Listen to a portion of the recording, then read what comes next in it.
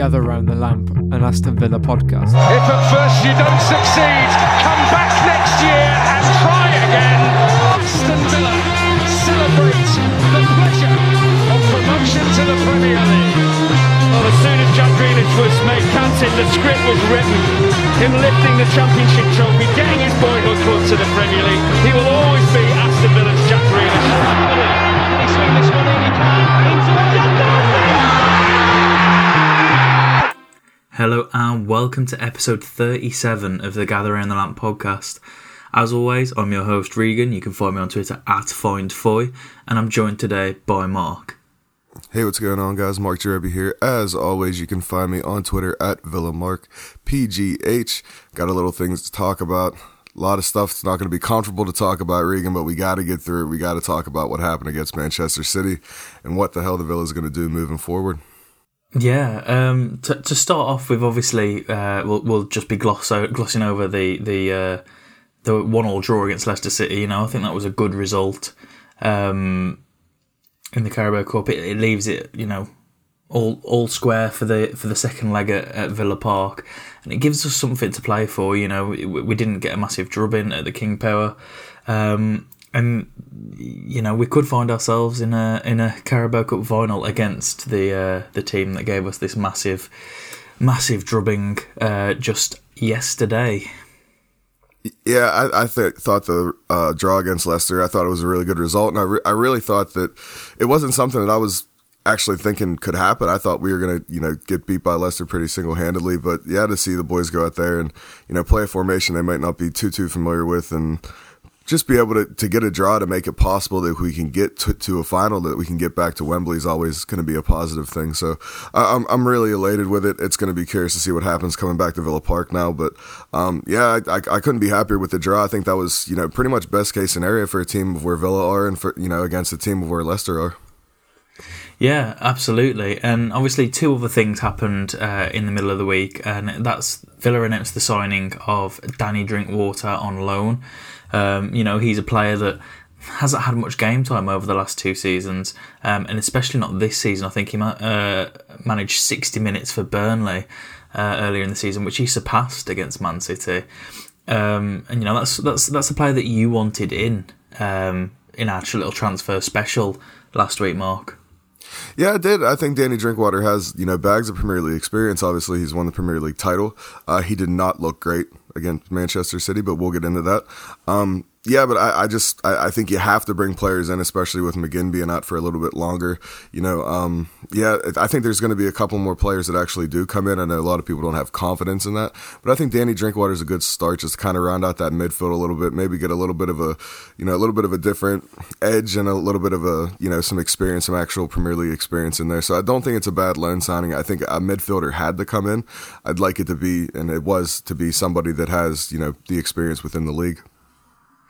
Yeah, and obviously, on the subject of other players coming in, it was announced just before the weekend that Aston Villa had kind of secured Pepe Reina, the 37-year-old former Liverpool goalkeeper, currently plying his trade at AC Milan.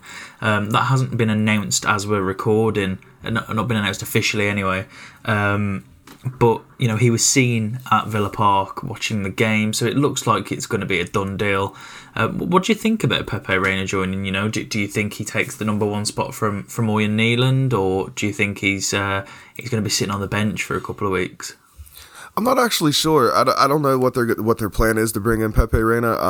I said it in our transfer special podcast that I did think we needed to bring a goalkeeper in. Again, I think it's that Villa tried to bring in all these players that maybe didn't have Premier League experience or haven't played at the height of heights, and now all of a sudden they're realizing that might not have been a great idea, so let's go get some more experienced bodies through the door. Losing Tom Heaton's a lot bigger than people realize. I think that's quickly becoming a little evident.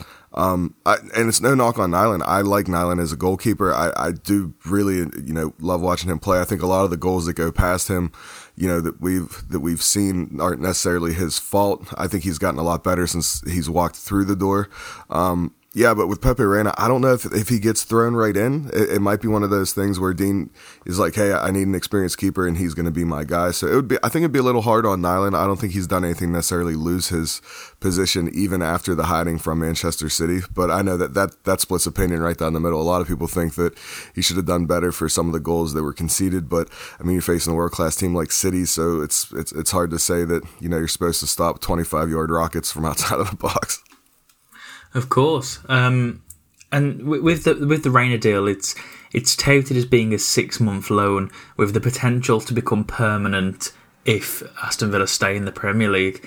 But then again, you've got to look at the fact that Steers back from injury next month or so, and then Heaton you would think would be back the start of next season, perhaps the season after.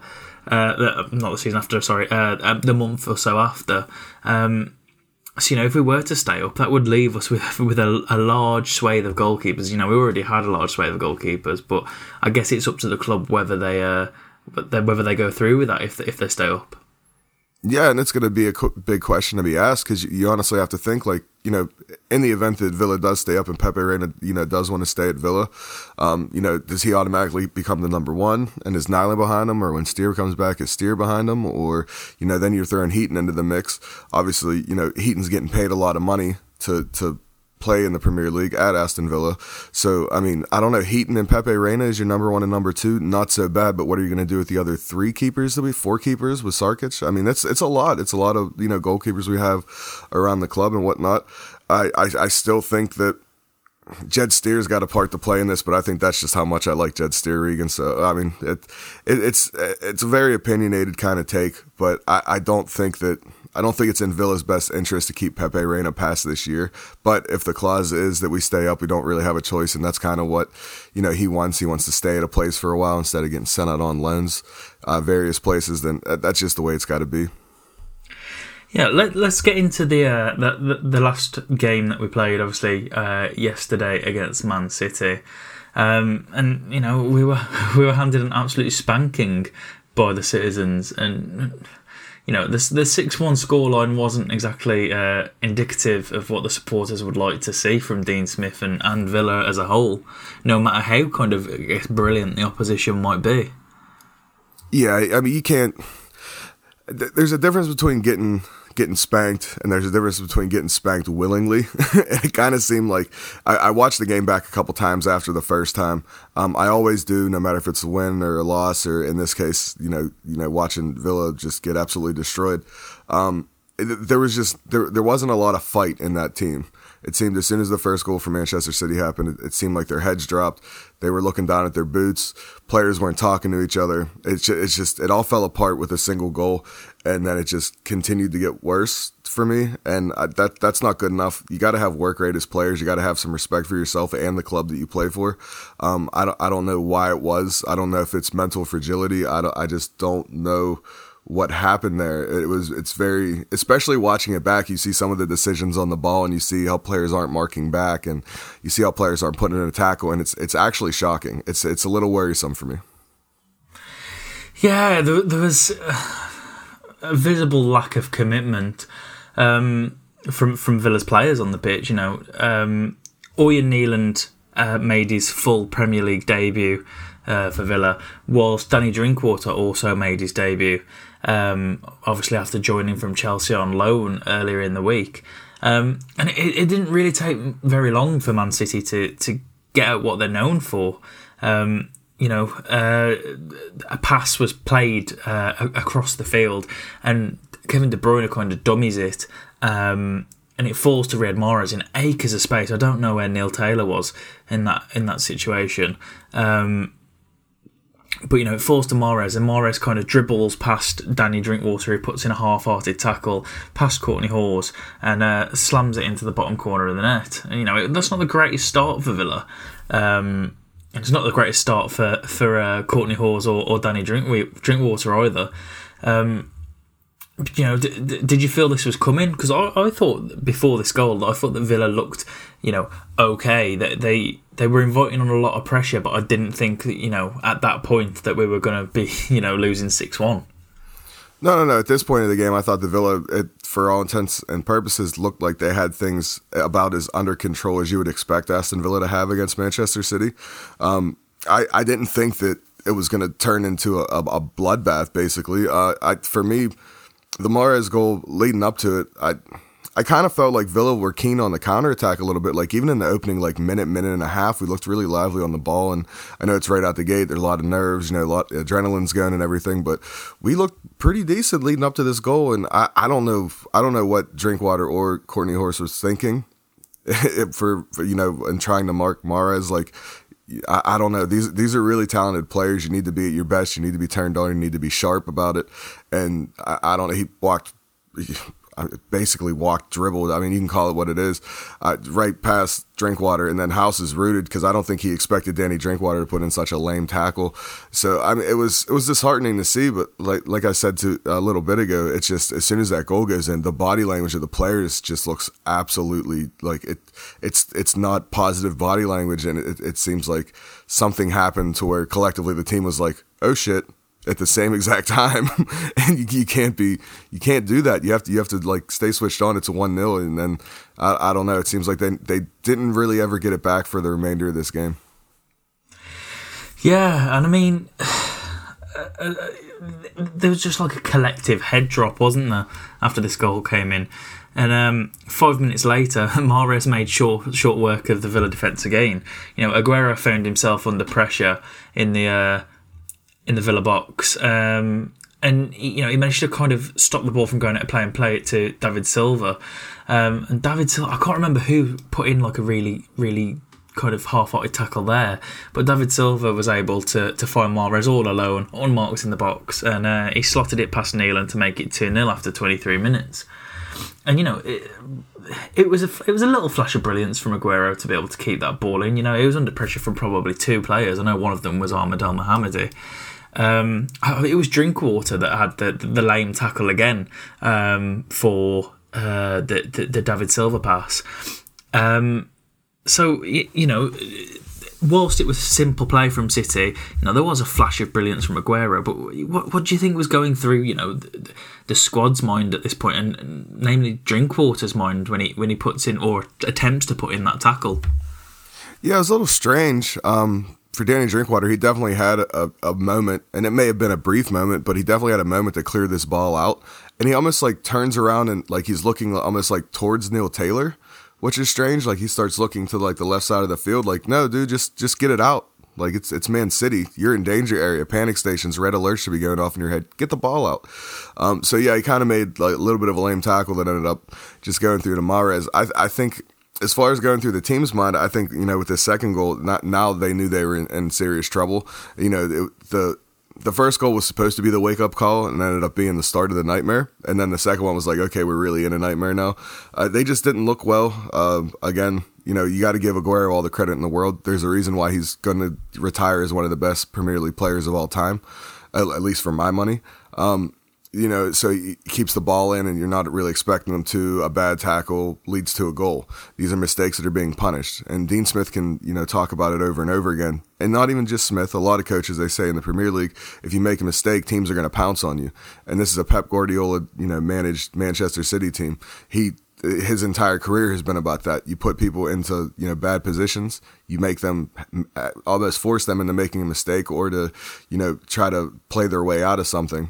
And you end up conceding the goal. And that's the way, Pep's, he's talked about it on many different occasions, different like talks about tactics, making traps for teams, things of that nature. And then you have the talent level of the squad available to him. So it's going to be really tough. But I think the Villa players, they knew they were in for, a bad day as soon as the second goal hits the back of the net. Yeah, and obviously that second goal left Villa looking quite flat-footed and lifeless from this point onwards. And it was Sergio Aguero again that had a big role to play, and he netted the third just 5 minutes later. Kevin De Bruyne found him in a central position before Aguero kind of raced forward and fired from just outside the box. And Oyen Neelan manages to get a hand to it, but couldn't stop the ball from hitting the back of the net. And it was clear at this point that the absolute gulf in ability on the day between the two teams. It looked like it was more of a training exercise for City more than a proper Premier League game. Yeah, I think it really was. I think this goal with from Aguero in the 28th, this was the one that had the 20 or 22 consecutive passes from City that led to the goal. So yeah, it just looked like they were just walking through Villa. Villa didn't have any bite. There was just nothing they could have really done. And you can see they were trying to change things. They were trying to go out wide a little bit. And this is all just for me watching the game, back a couple times, different, goals, different, things like that, situational stuff. Me being a football nerd, that's how I diagnose a game. So, Dean Smith, almost like the players were hugging the touchlines a little bit to try to force City into the middle. That didn't work. Then it seemed like the players got a little bit more narrow. That didn't work. Then you start dropping Jack from the top. He was actually standing next to El Ghazi for the opening about 8 to 12 minutes. And then that stops. Jack goes back to a number 10 role. So Dean Smith was trying to do something. People said like, oh, he's not changing anything around. No, he really was. The width of that team, the entire team was going back and forth. He was trying to find a happy medium to, at least it seemed that way. If he was shouting instructions out there, we all saw him, shouting, his head off. He wasn't happy about things. So he was trying to change things, but nothing was really working. And like you said, it seemed like it really just came off like a training exercise for a team like Manchester City. Yeah, and obviously at the end of the first half, just right on the brink, Kevin De Bruyne had a huge role to play again. He played an inch-perfect pass, probably one of the best passes or movements in that entire game, into space for Gabriel Jesus, who ran towards the back post and finished well. De Bruyne received the ball, short burst of pace, and he's leaving 4 Aston Villa players for dead there. Turns on the style and puts a perfect through ball towards the back post, and Jesus is there to finish. What were your thoughts with the 4-0 half-time score? Do you think it was always on the cards? We were expecting a little bit more from City, a little bit more from Villa. There were claims at half-time saying that, the work rate wasn't high enough, there wasn't enough drive, and the Villa players had let themselves down. I felt the same way. And listen, I came into this game as a supporter thinking okay, we're probably not going to win this game, but let's just put a good accounting of ourselves. If it was 3-1, I'd have been okay with a 3-1 defeat. I'd have been okay with a 4-1 defeat, not with 6-1, and not the way that they did it. Like you said, the work rate and the drive just wasn't there. For me, it just wasn't good enough on a personal standpoint. The players let themselves down. They let the club down. They let the supporters down with this. And again, it is Manchester City, but you have to at least try. You have to show that you're actually trying out there. And with this Kevin De Bruyne goal, right before halftime, Kevin De Bruyne is one of the best talents in the world from a midfield position. There's no doubt about that. I like watching Kevin De Bruyne play because he does things like this. But he literally drove 4 Aston Villa players into his path, and they were all in that weird middle ground of okay, you either need to go and put him on the ground or just try to outpace him and get back, to help out the defense. Neither of those things happen. So now you have Kevin De Bruyne curling a ball, and then again, it's just a really sick piece of skill that he was able to find, Gabriel Jesus. But again, I wasn't expecting Villa to win this game by any means. We weren't favored. Obviously we're down in the table and whatnot. But you have to put a good account of yourselves. It was really embarrassing, even at 4-0 at a halftime. It was just a really embarrassing thing to see. Well, in my head, I was thinking, we're not the first team to get a spanking from Man City, and we certainly won't be the last. You've only got to look at Watford earlier in the season. They got a huge drubbing at the hands of City at home, and you've got to look at Leicester and Southampton. That was 9-0 relatively early on in the season, but neither side has let those results define them. And that's what Dean Smith said. He said a 6-1 loss to Manchester City, he's not going to define not going to define Villa's season. And that's exactly what was going through my head at halftime. I was sitting there thinking, yeah, it's not nice, it's not a nice experience, etc., but it's not going to define where we finish this season, because a win generally was never on the cards. Yeah, and we briefly spoke about it, about the games against top 6 teams this season, yeah, you want to go there and you want to put on a good account of yourself. You want to play, with the pedal to the floor and play this beautiful brand of attracting football. And that sounds nice in theory, but that's so hard to pull off sometimes. I do agree with Dean Smith's comments about that 6-1 will not define this season. I don't think it will either. If we stay up, we kind of look back at this and be like, oh, we got to learn from those kind of experiences.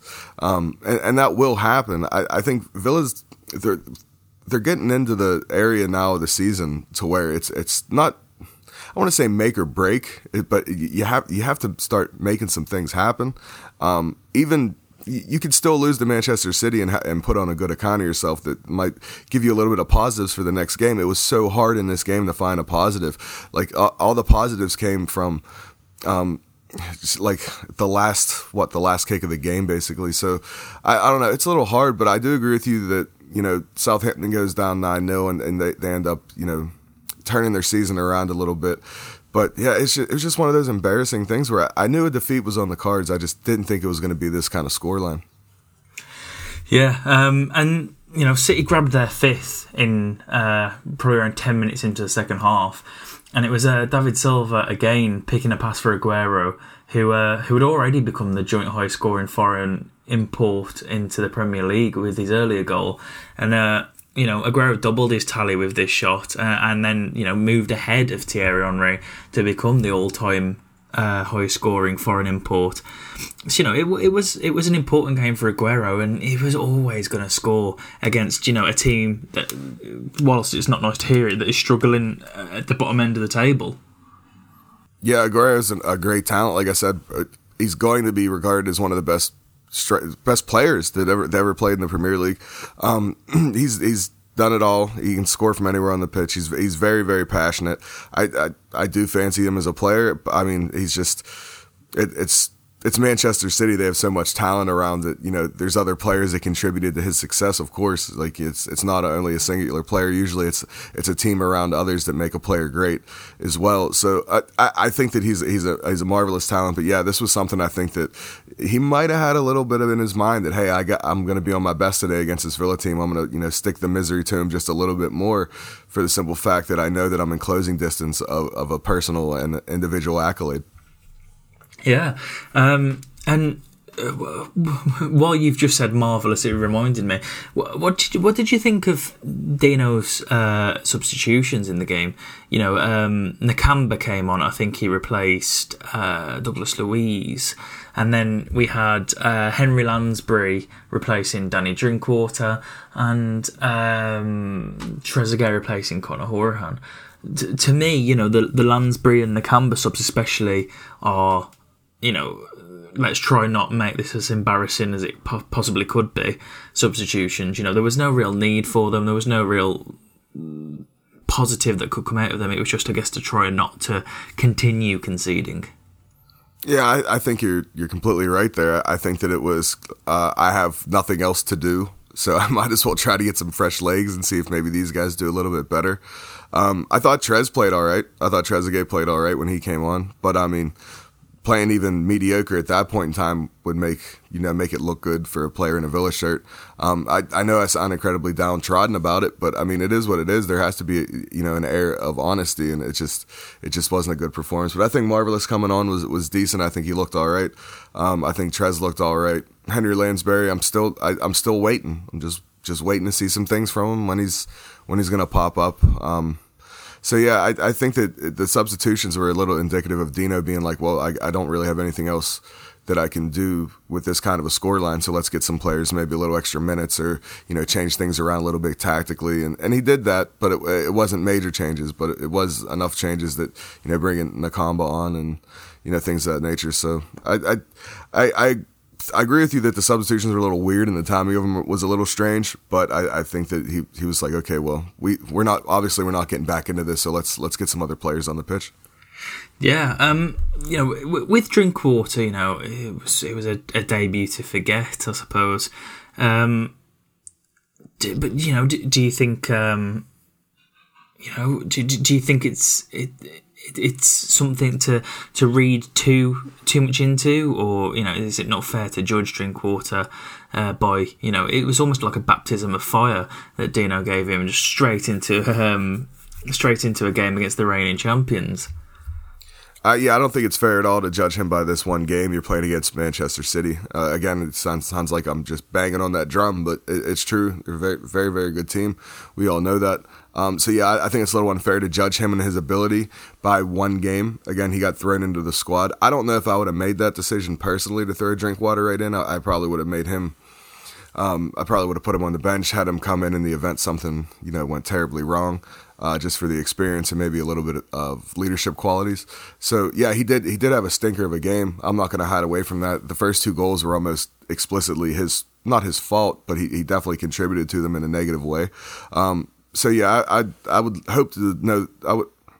How can I put this without sounding weird? I would hope to think that Villa fans are a little bit more rational than that, to let one game be like, oh, there we go, we're already signing bums that their best days are past them, and he's not going to be able to do anything, and look at him giving 2 goals away. Just practice some patience. He's going to have to get settled in just like any other human being would be going to a new club. So I think the verdict's still out on Danny Drinkwater. I don't think you can judge him supremely from this.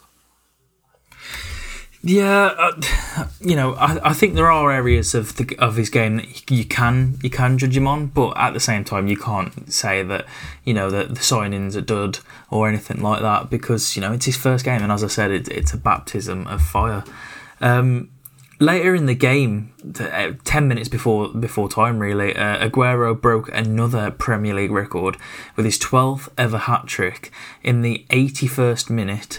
And it was a lax pass from Courtney Hawes that allowed. It was just straight at a City midfielder. I can't remember who the midfielder was, but that player played through Aguero, who fired high past Nyland and into the net. And so, two records broken in one game for Aguero. I think that's the most amount of hat tricks for a Premier League player. So it kind of shows the kind of quality that we were up against. Yeah, I think it's eye-opening to a lot of Aston Villa supporters, and I think that's why they're more than just a little agitated. Especially the day after the game, there's people waking up and thinking about it and be like, I can't believe that happened.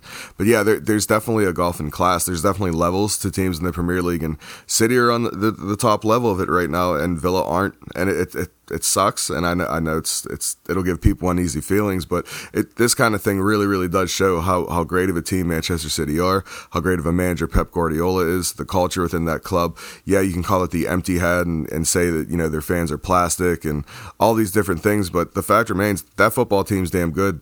That coach is damn good. We all got shown it. If you're a Villa fan, you got it shown on a Sunday where you're the only game that's on.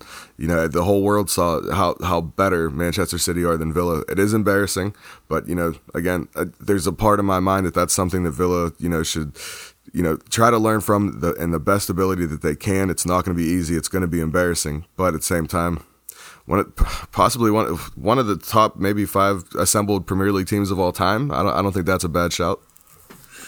Yeah, I think the current Liverpool squad's probably around there as well. But I guess you've got to take the positives when they come, and one did come with the last kick of the game, and that was with Anwar El Ghazi scoring Aston Villa's first Premier League penalty of the season.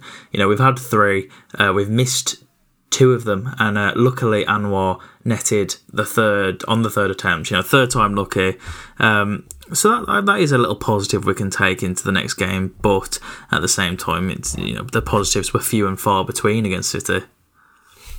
Yeah, it wasn't a lot to draw from as far as like, okay, well, next game, these are the things we got to work on. I think it was an all the way around, 360 degree. We need to get this thing a little better. And, again, the competition that they were up against, you can't pick it. You can only try to play against it. But, this game coming up at the weekend at Brighton, and then the 2 games after, they start becoming very, very important. I think we got Bournemouth in there as well. So, yeah, this ship's got to turn around and get back to winning ways, or at least competitive ways, very, very quickly here. We're going to find ourselves talking about Bristol City next season. Yeah, and after the game, Dean Smith made comments claiming that the 3 City players that scored, Aguero, Jesus, and Mahrez, were worth more than the entire Aston Villa squad. in terms of prices paid for them, Villa spent 133 million in the summer, and City's Mahrez, Jesus, and Aguero cost 125 million pounds. But obviously, in present day market value, you could argue that he's not really got that wrong there. I'd say Mahrez is probably worth 60, 70 million. Jesus, probably the same, if not more, because of his young age. And Aguero, I'd probably say it's a hard one with Aguero, because whilst he is a prolific forward, obviously he's coming towards the twilights of his Premier League career at least. But in the market value terms, Smith was bang on. But should comments like these be taken lightly? Or is it something that Villa fans should read into a bit more? I don't know. For me, I think he just kind of misspoke. I don't think for a second he was talking about the what they paid for those players to start. It is a baffling comment if you take it that way. I think Dean Smith's way more intelligent than that. I think he meant like current market value of right now. And even Aguero, like for me, even in the twilight of his career, I don't think you can really put a money sum on him as far as his transfer value, because he means so much to that squad. He does a lot for that team. He even, I can't remember what outlet it was, but I was reading something where he actually pulls players to the side and they'll go and look on one of the iPads and stuff, and he'll talk about how he likes to make his runs, and and that's general teammate stuff really. But for Aguero, you wouldn't really expect that from him. I think he kind of has a lot of people look at Aguero and think that he might be a little stuck up, or he might be a little bit of a snotty player, but I don't think so. I think he's just really good at what he does. He's probably a really, really nice guy, but I don't think you can put a money value on him right now. And I think you're bang on with the Jesus and the Mahrez thing. Yeah, so I think Dean kind of just misspoke, but some people took this thing to heart, man, and they personally attacking Dean Smith on Twitter, you don't even know how much you spent in the summer, and ha, and all this kind of thing. And you click on your profile, and I'm like, you're a Villa fan? Why are you throwing Dean Smith under the bus? Obviously he didn't mean it that way. So I don't think it's a case for worrying, but a lot of people lost their head around that comment, which is very strange. Yeah, and there were more comments after the game from Jack Grealish as well, who evidently didn't look too thrilled when speaking to Sky Sports. He refused to dig out his teammates, but the captain had no explanation when he was asked why his team performed the way they did. He admitted that the work rate was poor on the pitch, and that they'd have to have a serious look in the debrief in a few days' time. It's never fun about having a bad game, talking about having a bad game personally, but it's even less fun to talk about the entire team having a bad game. Do you think do you think there's any need to worry after that result, or is it just par for the course? Do we need to just dust ourselves down, roll our sleeves up, and go again, as Steve Bruce would say? For me, when it comes to, I'll talk about the supporters first. For the supporters, it sucks. It's terrible. It's a really shitty feeling. The players are going to be the same way, but for the supporters, you got to try to put this behind you quickly. There's people acting just a terrible life moment happened, and it is terrible, and it's not fun to see, but you got to get over it. There's a lot of other games left, and especially they're going to come up quick and fast where Villa need to play better. I would hope that that's the case. But yeah, again, one of the better teams in the Premier League. We got a hiding. Get over it. That's pretty much as simple as I can put it. Now, on the player standpoint, I want them to get a little bit angry about this, and I want to see it come through at Brighton on the weekend, and then I want to see it translate, to the game after and the game after. I think this team's incredibly too nice. Dean Smith talked about it in the post-match game of the City game, where we weren't touching players. The physicality wasn't there. They weren't even trying to get in front of guys. They were just letting them go. That's not good enough. Get a little angry. Get a little pissed off. I need to see that. That'll keep you you know, at the very least, it'll make other teams try to start to think like, okay, well, if they're going to, you know, mark us a little tighter, get a little physical, how do we play around that? It just seems like there's too much nicety going on that pitch, and it's got to change for me. There's no bite in that team right now. Something has to happen. I don't know if they need a kick in the ass. I don't know if, you know, you got to have to start having club legends walk in there and talk about the pride of this club. I don't know what's going to happen, but, you know, the players need to get mad and the supporters need to get over it, because I think that a defeat was always on the cards for this one. Talking about players with a little bit of bite, you know, we saw it midweek from Anwar El Ghazi, you know, who made a tackle to kind of stop a Leicester City counter attack. You know, he made some important tackles yesterday as well. But do you think Anwar could be a serious option as a striker going forward? You know, I think he was, you know, Villa's most what's the word I'm looking for? He was the best attacking outlet on the pitch, and obviously you'd expect him to be playing as a striker. But you know, I don't think he's necessarily performed bad when he's played there. I think his frame is that of a striker. You know, he's fast, he's strong, and I think he could do well there. But you know, we're trying to sort out transfer targets, and that needs to happen sooner rather than later. But you know, until that is done, I have no issues with playing El Ghazi as a striker. No, I don't either, and I think it's kind of an audition of form by Dean Smith to put Anwar El Ghazi there. Look, you got to put somebody there. I know he's not comfortable throwing Vasilev into the deep end. He's shown that. Keenan Davis is still having problems. So I think that Anwar getting the minutes, and he's getting big minutes. He wasn't subbed off at all for City, and he did have a few patterns of play in this game that were positive. He got pushed out wide a lot, but I think that's just natural when you're playing a team like City. They collapse that midfield into their own third of the pitch pretty well, so it makes anybody that's up top maybe trying to make the run behind, forces them out to the flanks a little bit. But I think that when he had his opportunities, he tried to make something happen. It's just hard with the class that you're playing against. I like him as a striker. I think that could work. I don't know if that's how it's going to be for the rest of his time at Aston Villa. I think this might be just a makeshift thing, and Dino probably went to a couple of his winger options and said, hey, have you played here? Are you comfortable playing here? Is it something you might want to, give it a shot? If not, I'll try to ask somebody else about it. That's kind of how things have to go when you're in a bit of an injury crisis and you don't have a lot of depth on top of it. So I don't have a problem with Anwar being there, but I saw more than a handful of people on Twitter claim that we'd probably be better going to City with a strikerless formation. But Dean Smith's not going to do that. He's not going to roll out a team sheet that looks like he's not even trying to win the game. Yeah, and despite the bad result as well, we've got to talk about the immense support coming from the Villa fans. From the Holte End, especially during the City game. There were videos that came up on social media. There was people within the local area recording the stadium, and you could hear the supporters absolutely screaming at the top of their lungs. With the LA song, Villa Till I Die, and it was a true testament to the die-hard Villa fans. And it might have stung, with the result. They certainly stung City fans a little bit with the whole "you'll never sing that" about conquering Europe and being European champions. But yeah, big round of applause to the Villa fans during that game, because you certainly made yourselves and the club very proud. Yeah, I can only echo those sentiments. I thought it was a beautiful thing. They were loud enough that in a packed pub and even through a television, I heard it, and the television was on a pretty low volume.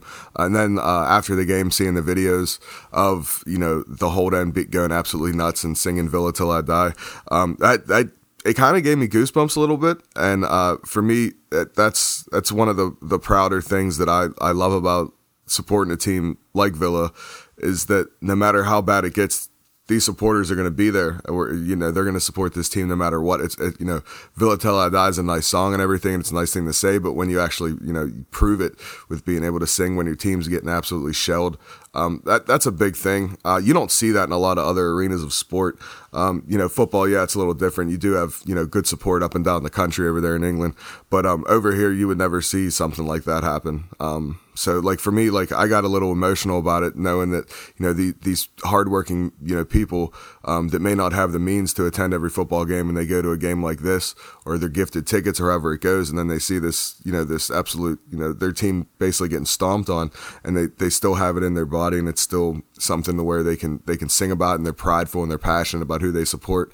Again, it doesn't happen every day. So for me, being an American and supporting this club and just seeing how much it means to them, just supporting Villa, through the thick and the thin, it's a beautiful thing. I'll never get sick of hearing it. Never. No, absolutely not. So the next game for Villa comes this weekend at the American Express Stadium, and Villa really need a complete reversal of what they showed against Man City. It wouldn't be the first time that Villa have been embarrassed in a result and then come back and won the next game. Brighton have won one game in their previous 7 Premier League games, which means that technically Villa are in better form. But Villa find themselves in 18th position at the moment. And really, if there was ever a time that games became must-win, I would say it's now. The next 3 games are against Brighton, Watford and Bournemouth, all teams on the wrong end of the table, all teams that, well, especially Watford and Bournemouth, that are involved in a relegation battle.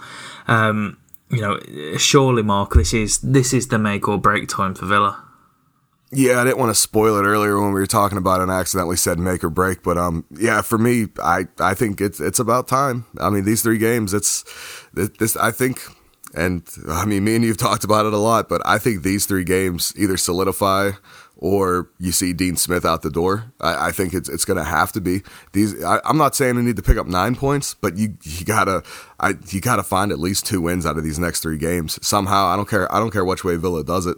They have to find 6 points out of these next 3 games to have a serious chance of staying up in this league.